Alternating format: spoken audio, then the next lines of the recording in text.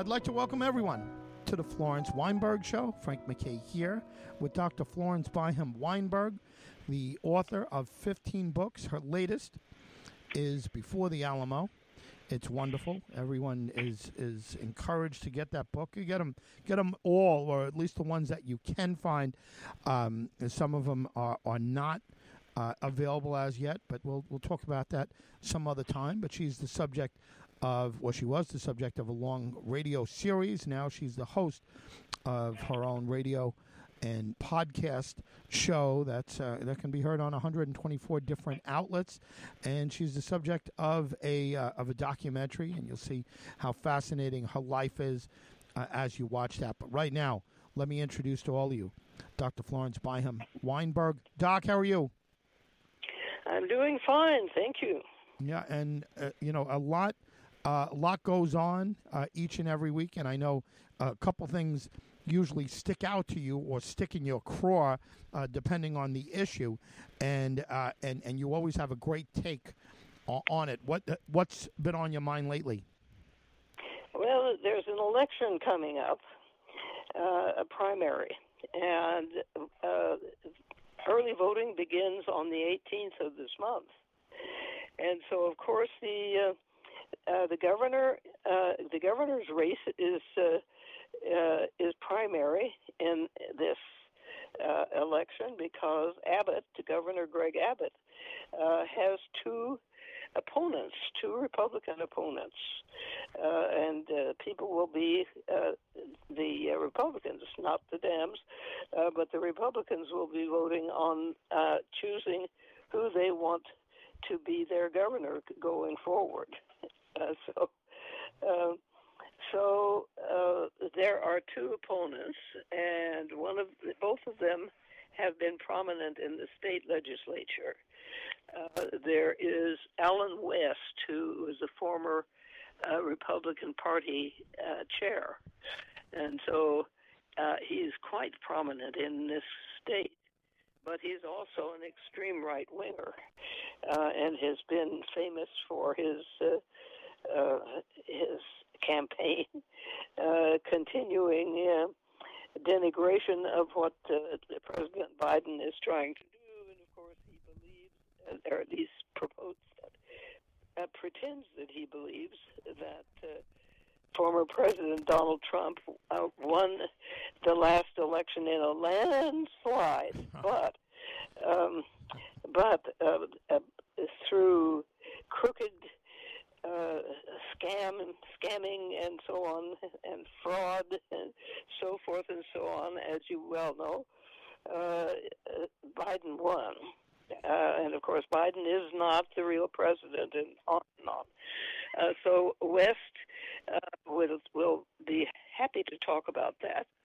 And then there is Don Huffines. I'm not sure how his name is pronounced, but it's spelled Huffines, Huffines, or Huffins. And he is a black man who is gunning for becoming our governor, which would be fine, except that he is just as right-wing as Allen West, and espouses the Trump line as well. So Governor Abbott has done a number of things which were good. For instance, he was extremely compassionate and helpful after Hurricane Harvey. He did all the right things, and he wanted to increase the bipartisan commission on school finance. He urged the legislature to establish a commission to increase school finance, and he did a number of other rather moderate bipartisan things. And this was fine. His reputation among most Texans was pretty high. His poll numbers were high until Huffines and West began their campaign against him from the right. And then all of a sudden, Governor Abbott switched. For instance, he began micromanaging and telling county and city government what to do, especially school districts who wanted to mandate when Omicron, when the Omicron variant of COVID-19 became a danger, began to surge. He refused, or rather, he ordered the state, the principals of city schools. He ordered them not to mandate masks, which meant, of course, he would allow for free choice, because resisting COVID by risking your life was considered free, being free. Yeah. Being free of all except the obvious risk of dying if you were unvaccinated, which most right-wing people in Texas are. So Abbott then made a lurch to the right as far as his reaction to COVID went. And micromanaging, which is not supposed to be a Republican strong suit, having the government tell people what to do is supposed to be a Democratic, that is, with a capital D, a Democrat bias, having the state programs, medical programs and others. And the Republicans would rather have individuals, at least that's how they, the position they have taken in the past. They would rather have small groups or corporations and county governments and city governments and so on call the shots. But no, Abbott is now calling the shots for everybody, and that is angering everybody. And then, besides that, he of course was cudgeling President Biden for mismanaging the situation at the border. And Biden is coping with the incredible surge in would-be immigrants who all of a sudden, since the Republican regime was over and former President Trump was out of office, people from Central America, Haiti, and Mexico always decided that Biden would be a soft touch and they could all come in. And so thousands more flooded the border. And this gave the Republicans the excuse to say that the border is totally mismanaged and Biden doesn't know how to do it and he doesn't know what to do and so on. And so Abbott decided then, since he was being criticized by West and Huffines, he would send the National Guard to the border. The only problem is that the National Guard has absolutely no authority to do anything. They can't stop people. They can't arrest people. All they do is stand around looking military, and there are 10,000 of them on the border. Until today, when I heard that the National Guard has torn up a shanty town that the would-be immigrants built up against the border, probably under the bridge and that sort of thing. They moved in and ripped that colony up. But they did accommodate people in temporary housing. So at least that was done, and it was done by the National Guard. So I'll bet those troops who have been feeling, I mean, there have been suicides among them because they had no function there and they're completely at loose ends. And meanwhile, they were neglecting their families and their businesses, and some of them lost opportunities to go to college. I mean, there were all sorts of problems that this project, which was called the Lone Star, Operation Lone Star. So the Operation Lone Star was causing misery and problems for the men involved, and since they were doing nothing, some of them just simply couldn't take it and took their own lives because their situations at home were getting so bad. So anyway, this is the situation of our governor at the moment, and people are quick to criticize, obviously, for micromanaging, for one thing, and telling them what to do. And the other is, of course, Operation Lone Star.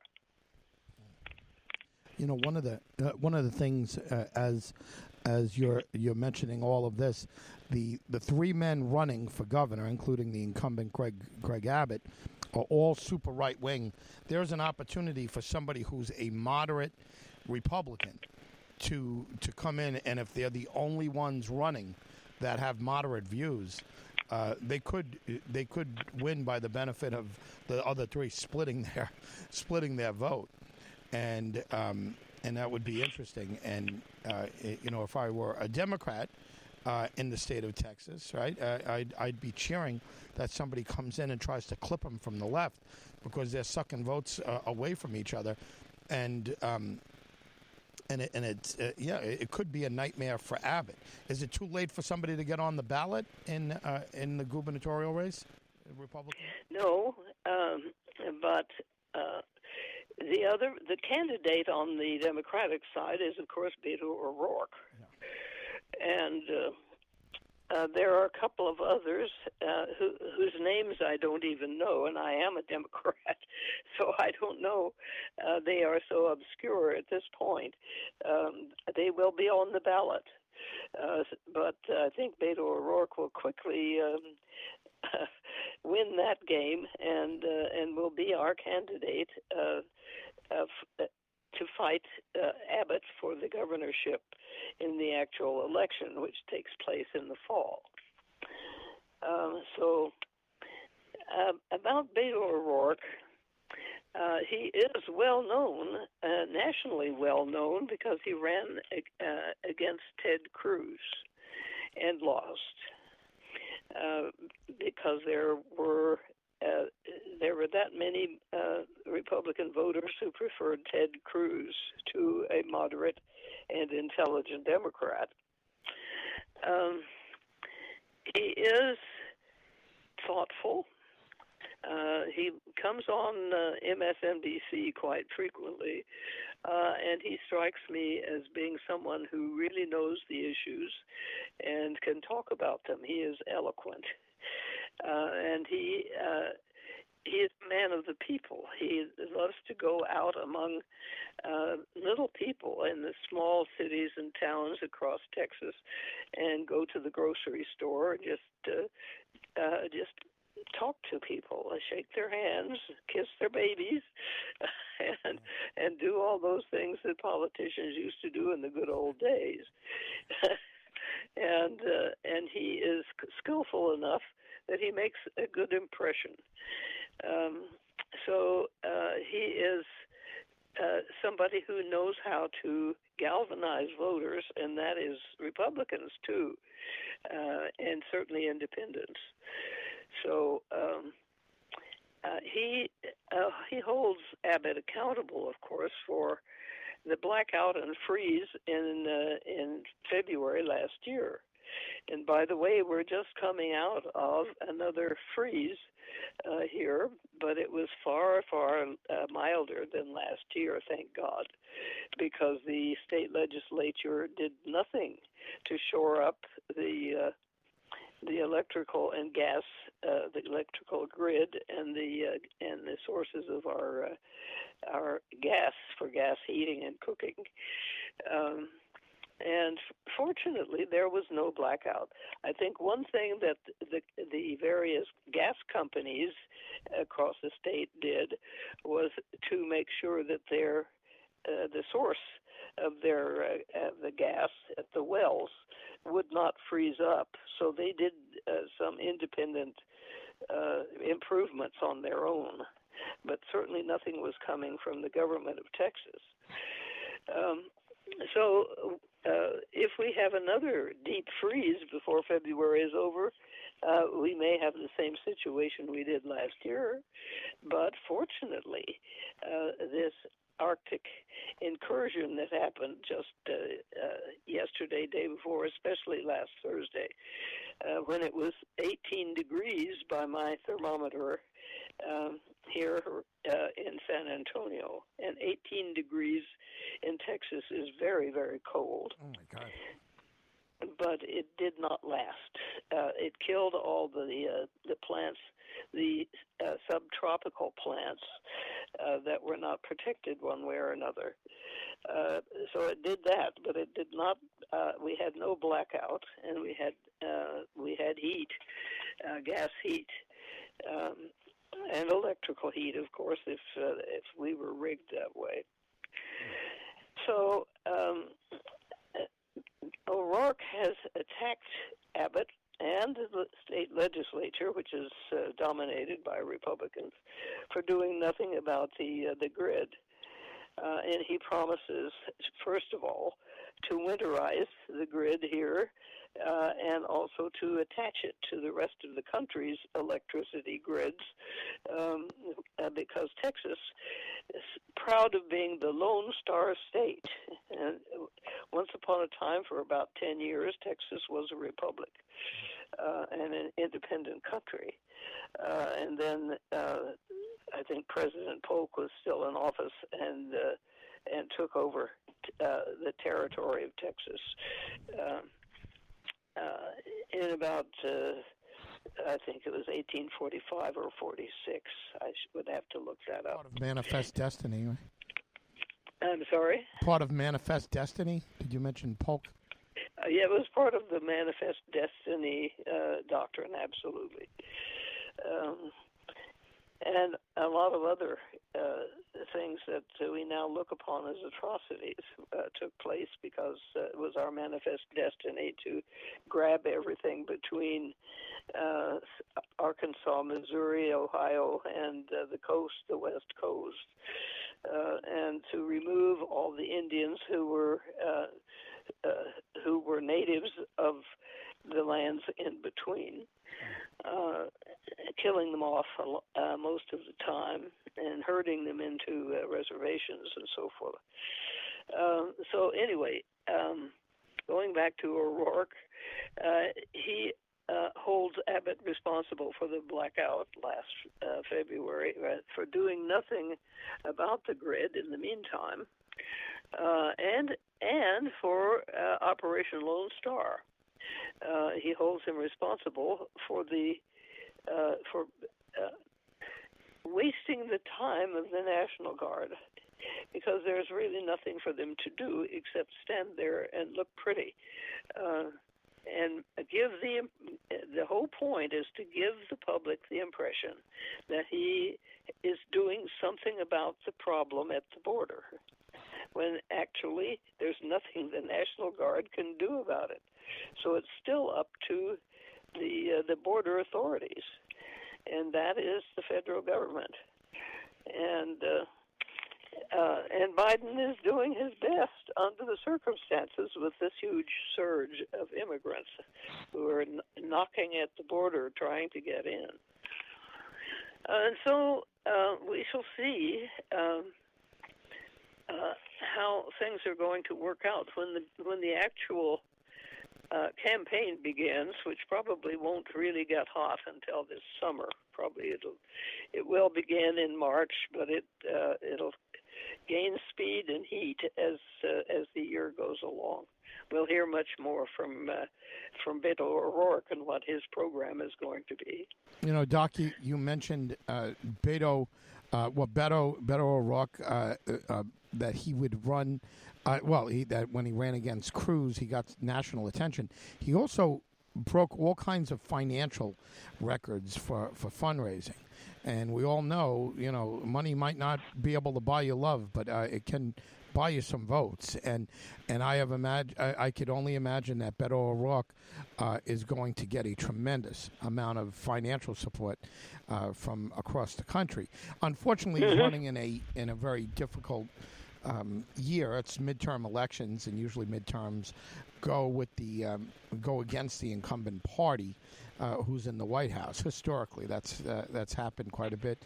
But nevertheless, we know one thing. Beto O'Rourke will have no problem with name recognition. He's got it. I mean, everybody, it was just a couple of years ago, everyone in the state basically knows who he is, and they know his name. So he doesn't have to spend foolishly in the beginning to get his name out there. His name is going to be way more recognizable than any of his opponents, and probably more than the two opponents that Abbott have now. So he's coming in with those two advantages, and the other advantage is just a tremendous amount of money to spend on the general election, and allowing your opponents in the primary to beat them up, to beat up Greg Abbott. And if those two are running from the right, if they're successful in peeling some votes, or maybe turning some people off that maybe won't vote if they find a little niche somewhere.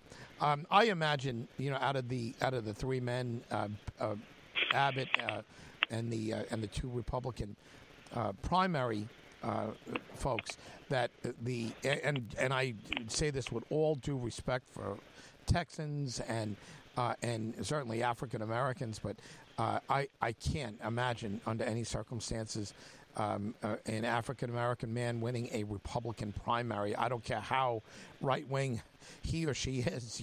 I just I think there's a lot of bigotry, and especially in the Republican Party. And this guy could be the next best thing since sliced bread.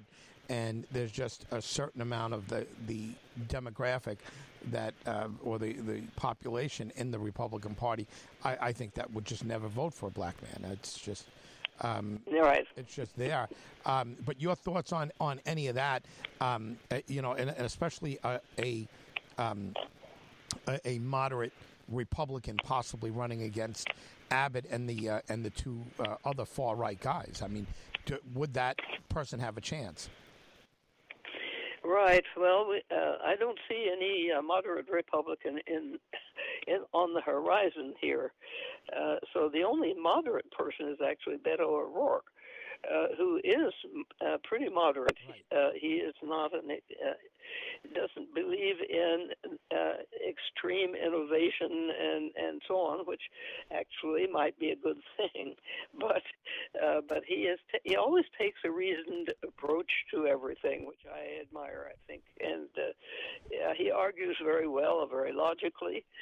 And you're right about finances. I think the little people like myself, I am contributing little dribbles of money at a time to various candidates and causes that I believe in.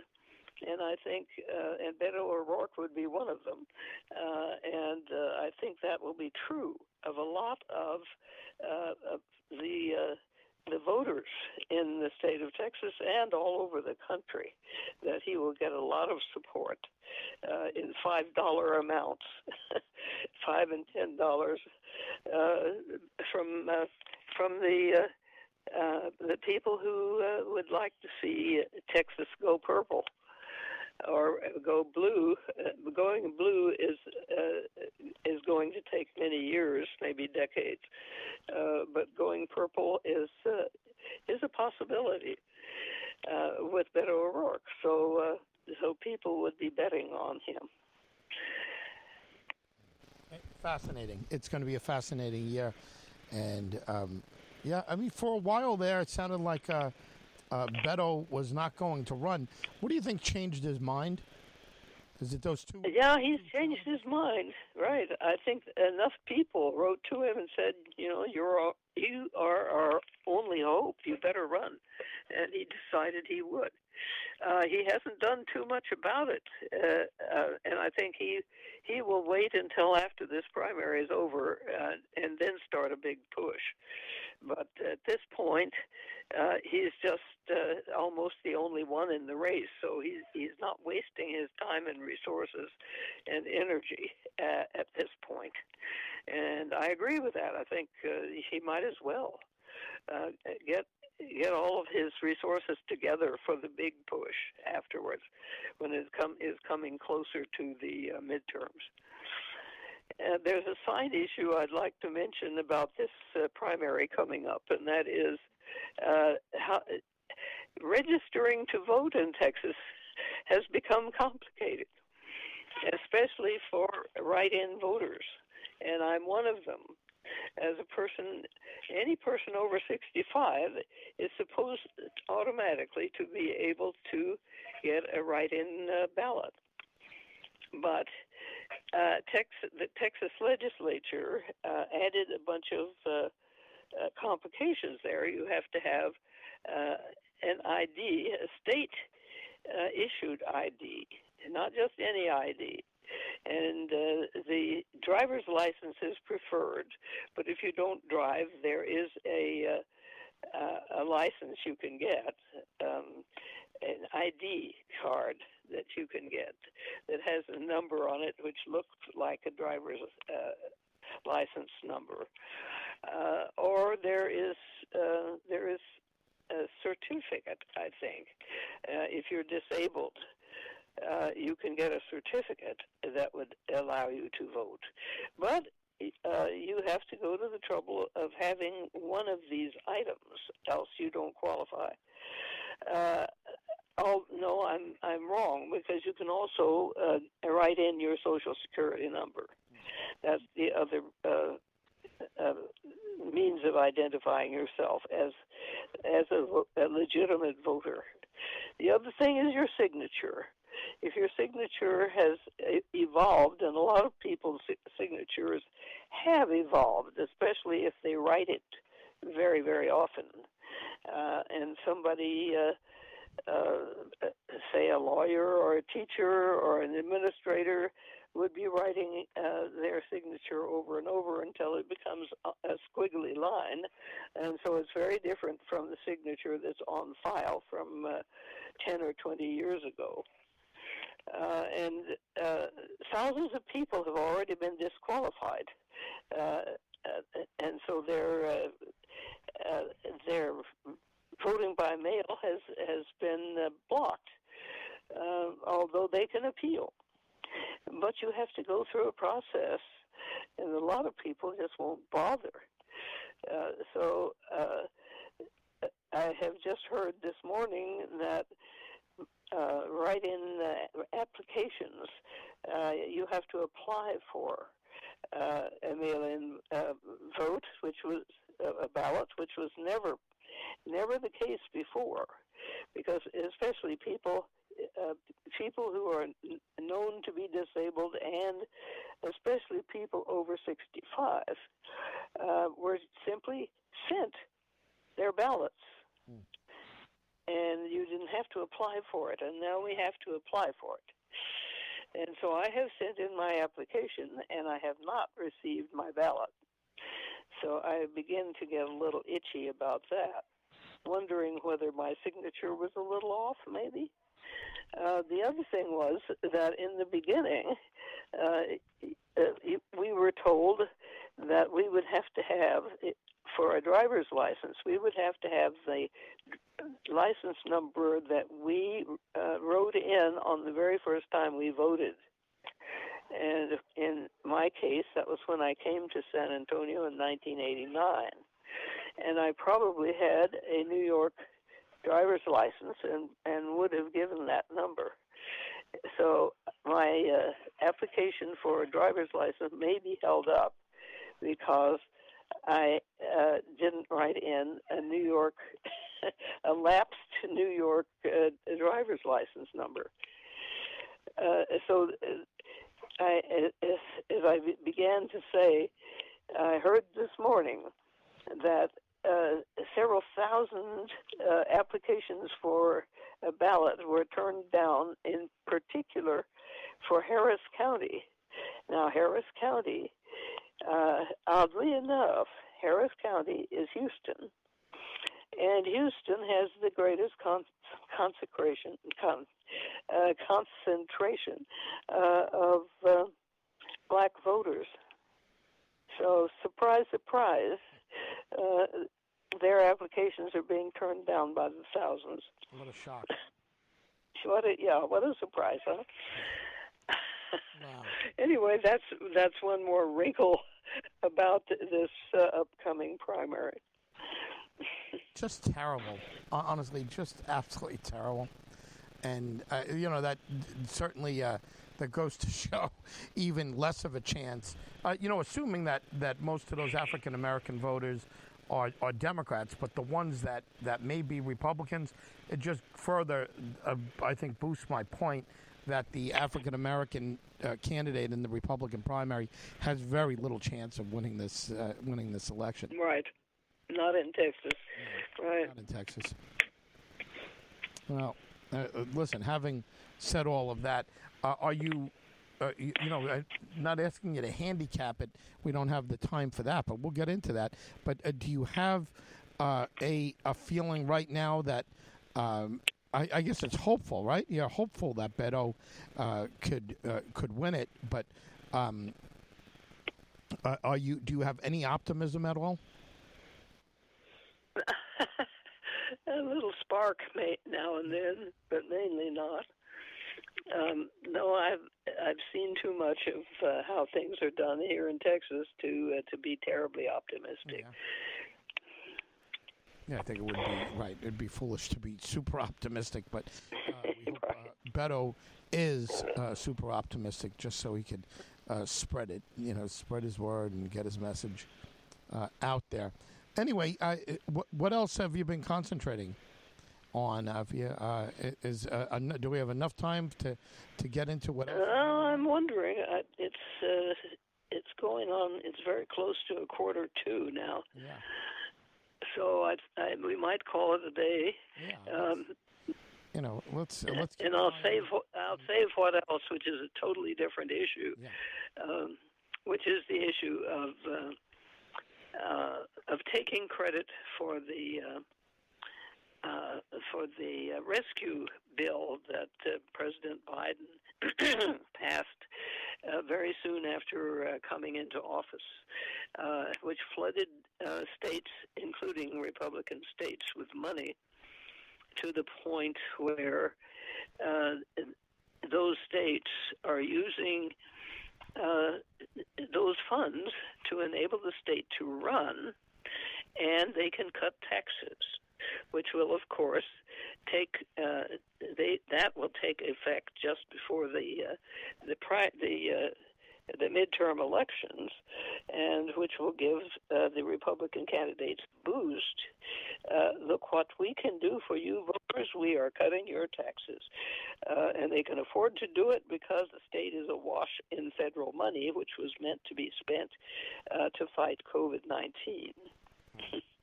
So this is a case of unwanted and unforeseen consequences of a good act. Yeah.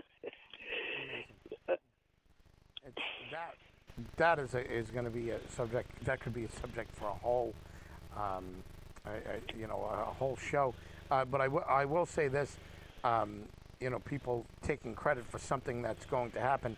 President Clinton had a great line when he was Governor Clinton, and he was running against George Herbert Walker Bush, and George Bush, the vice president, was trying to take all the credit for the Soviet Union falling and the wall falling. And I don't know if you remember Governor Clinton at the time. Governor Clinton had a great line. He said, Mr. Vice President, you taking credit for the wall falling is like the rooster taking credit for the sunrise. And I always remember that. Yes, it's similar, yeah. Right. Indeed. I mean, this infrastructure bill that also got Republican votes, so it was able to pass without a filibuster. And now that things are being done for the infrastructure in various states, the Republican senators and legislators are all puffing up their chests and saying, "See what we've done." we rebuilt this bridge. We filled these potholes. Aren't we wonderful? And so that's a very similar thing, taking credit for the sunrise. Yeah, we would expect them to fill the potholes, right? We'd expect them to, you know. I mean, one way or the other, and for them to take credit for it is funny. But you know, it's I don't. You know, look, we're in this. We used to call it the silly season. You know, the silly season when people are running for re-election, especially somebody like the governor and you know, a president. You know, you start hearing like ridiculous claims, or you hear different things, and we always call it the silly season. So yes, and of course it is for those who bother to look into the matter a little bit. But for those who don't, and I think that's unfortunately the majority, these Republicans who are taking credit for a Democratic bill and bonanza will get away with taking credit for it. And if you scratch the surface, you would see that very person who is bragging about filling the potholes voted against the infrastructure bill, which most Republicans actually did. Only a few voted for it. Pretty amazing. Well, Doc, again, it's going to be interesting. It's going to give us a lot to talk about. Beto O'Rourke has made this interesting. If he did not emerge, I would say point blank, there's no possibility that Greg Abbott would lose, unless it is in a primary or whatever. But there is hope. Where there is Beto, there is hope. And yes, a little bit, a little spark here and there. Well, he brings money, brings name recognition, and he's no dope. He's an intelligent man and dynamic guy. I don't know. I'm telling you, I wouldn't take him too lightly if I was Greg Abbott. Right. Absolutely, I agree there. Oh. Yeah, he's impressive, and when he gets on a program and speaks about the issues, you listen, even if you were not terribly interested before. He has the knack of getting you to sit down and listen to what he has to say. Yeah. It's going to be interesting. I also think that he takes chances that others won't. Like he'll take a different approach, and sometimes it's sometimes it doesn't work, but he's not afraid to try something new. I don't know. I wouldn't count out Beto O'Rourke, but again, it's a long way away, and of course he's a long shot. But long shots have come through before. Right. I didn't mention the fact that the legislature during Abbott's governorship, of course, passed this draconian law against women getting abortions after 6 weeks, when most women don't know they're pregnant. And the other thing was this law against allowing transgender kids to play on teams of their choice. They have to play on teams of their according to their birth certificate.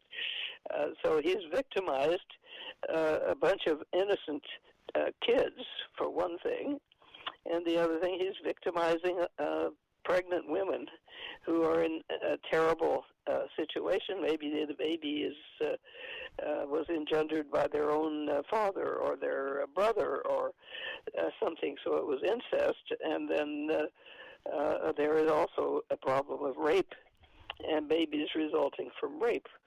And in neither case can a woman get an abortion now beyond 6 weeks. That's that.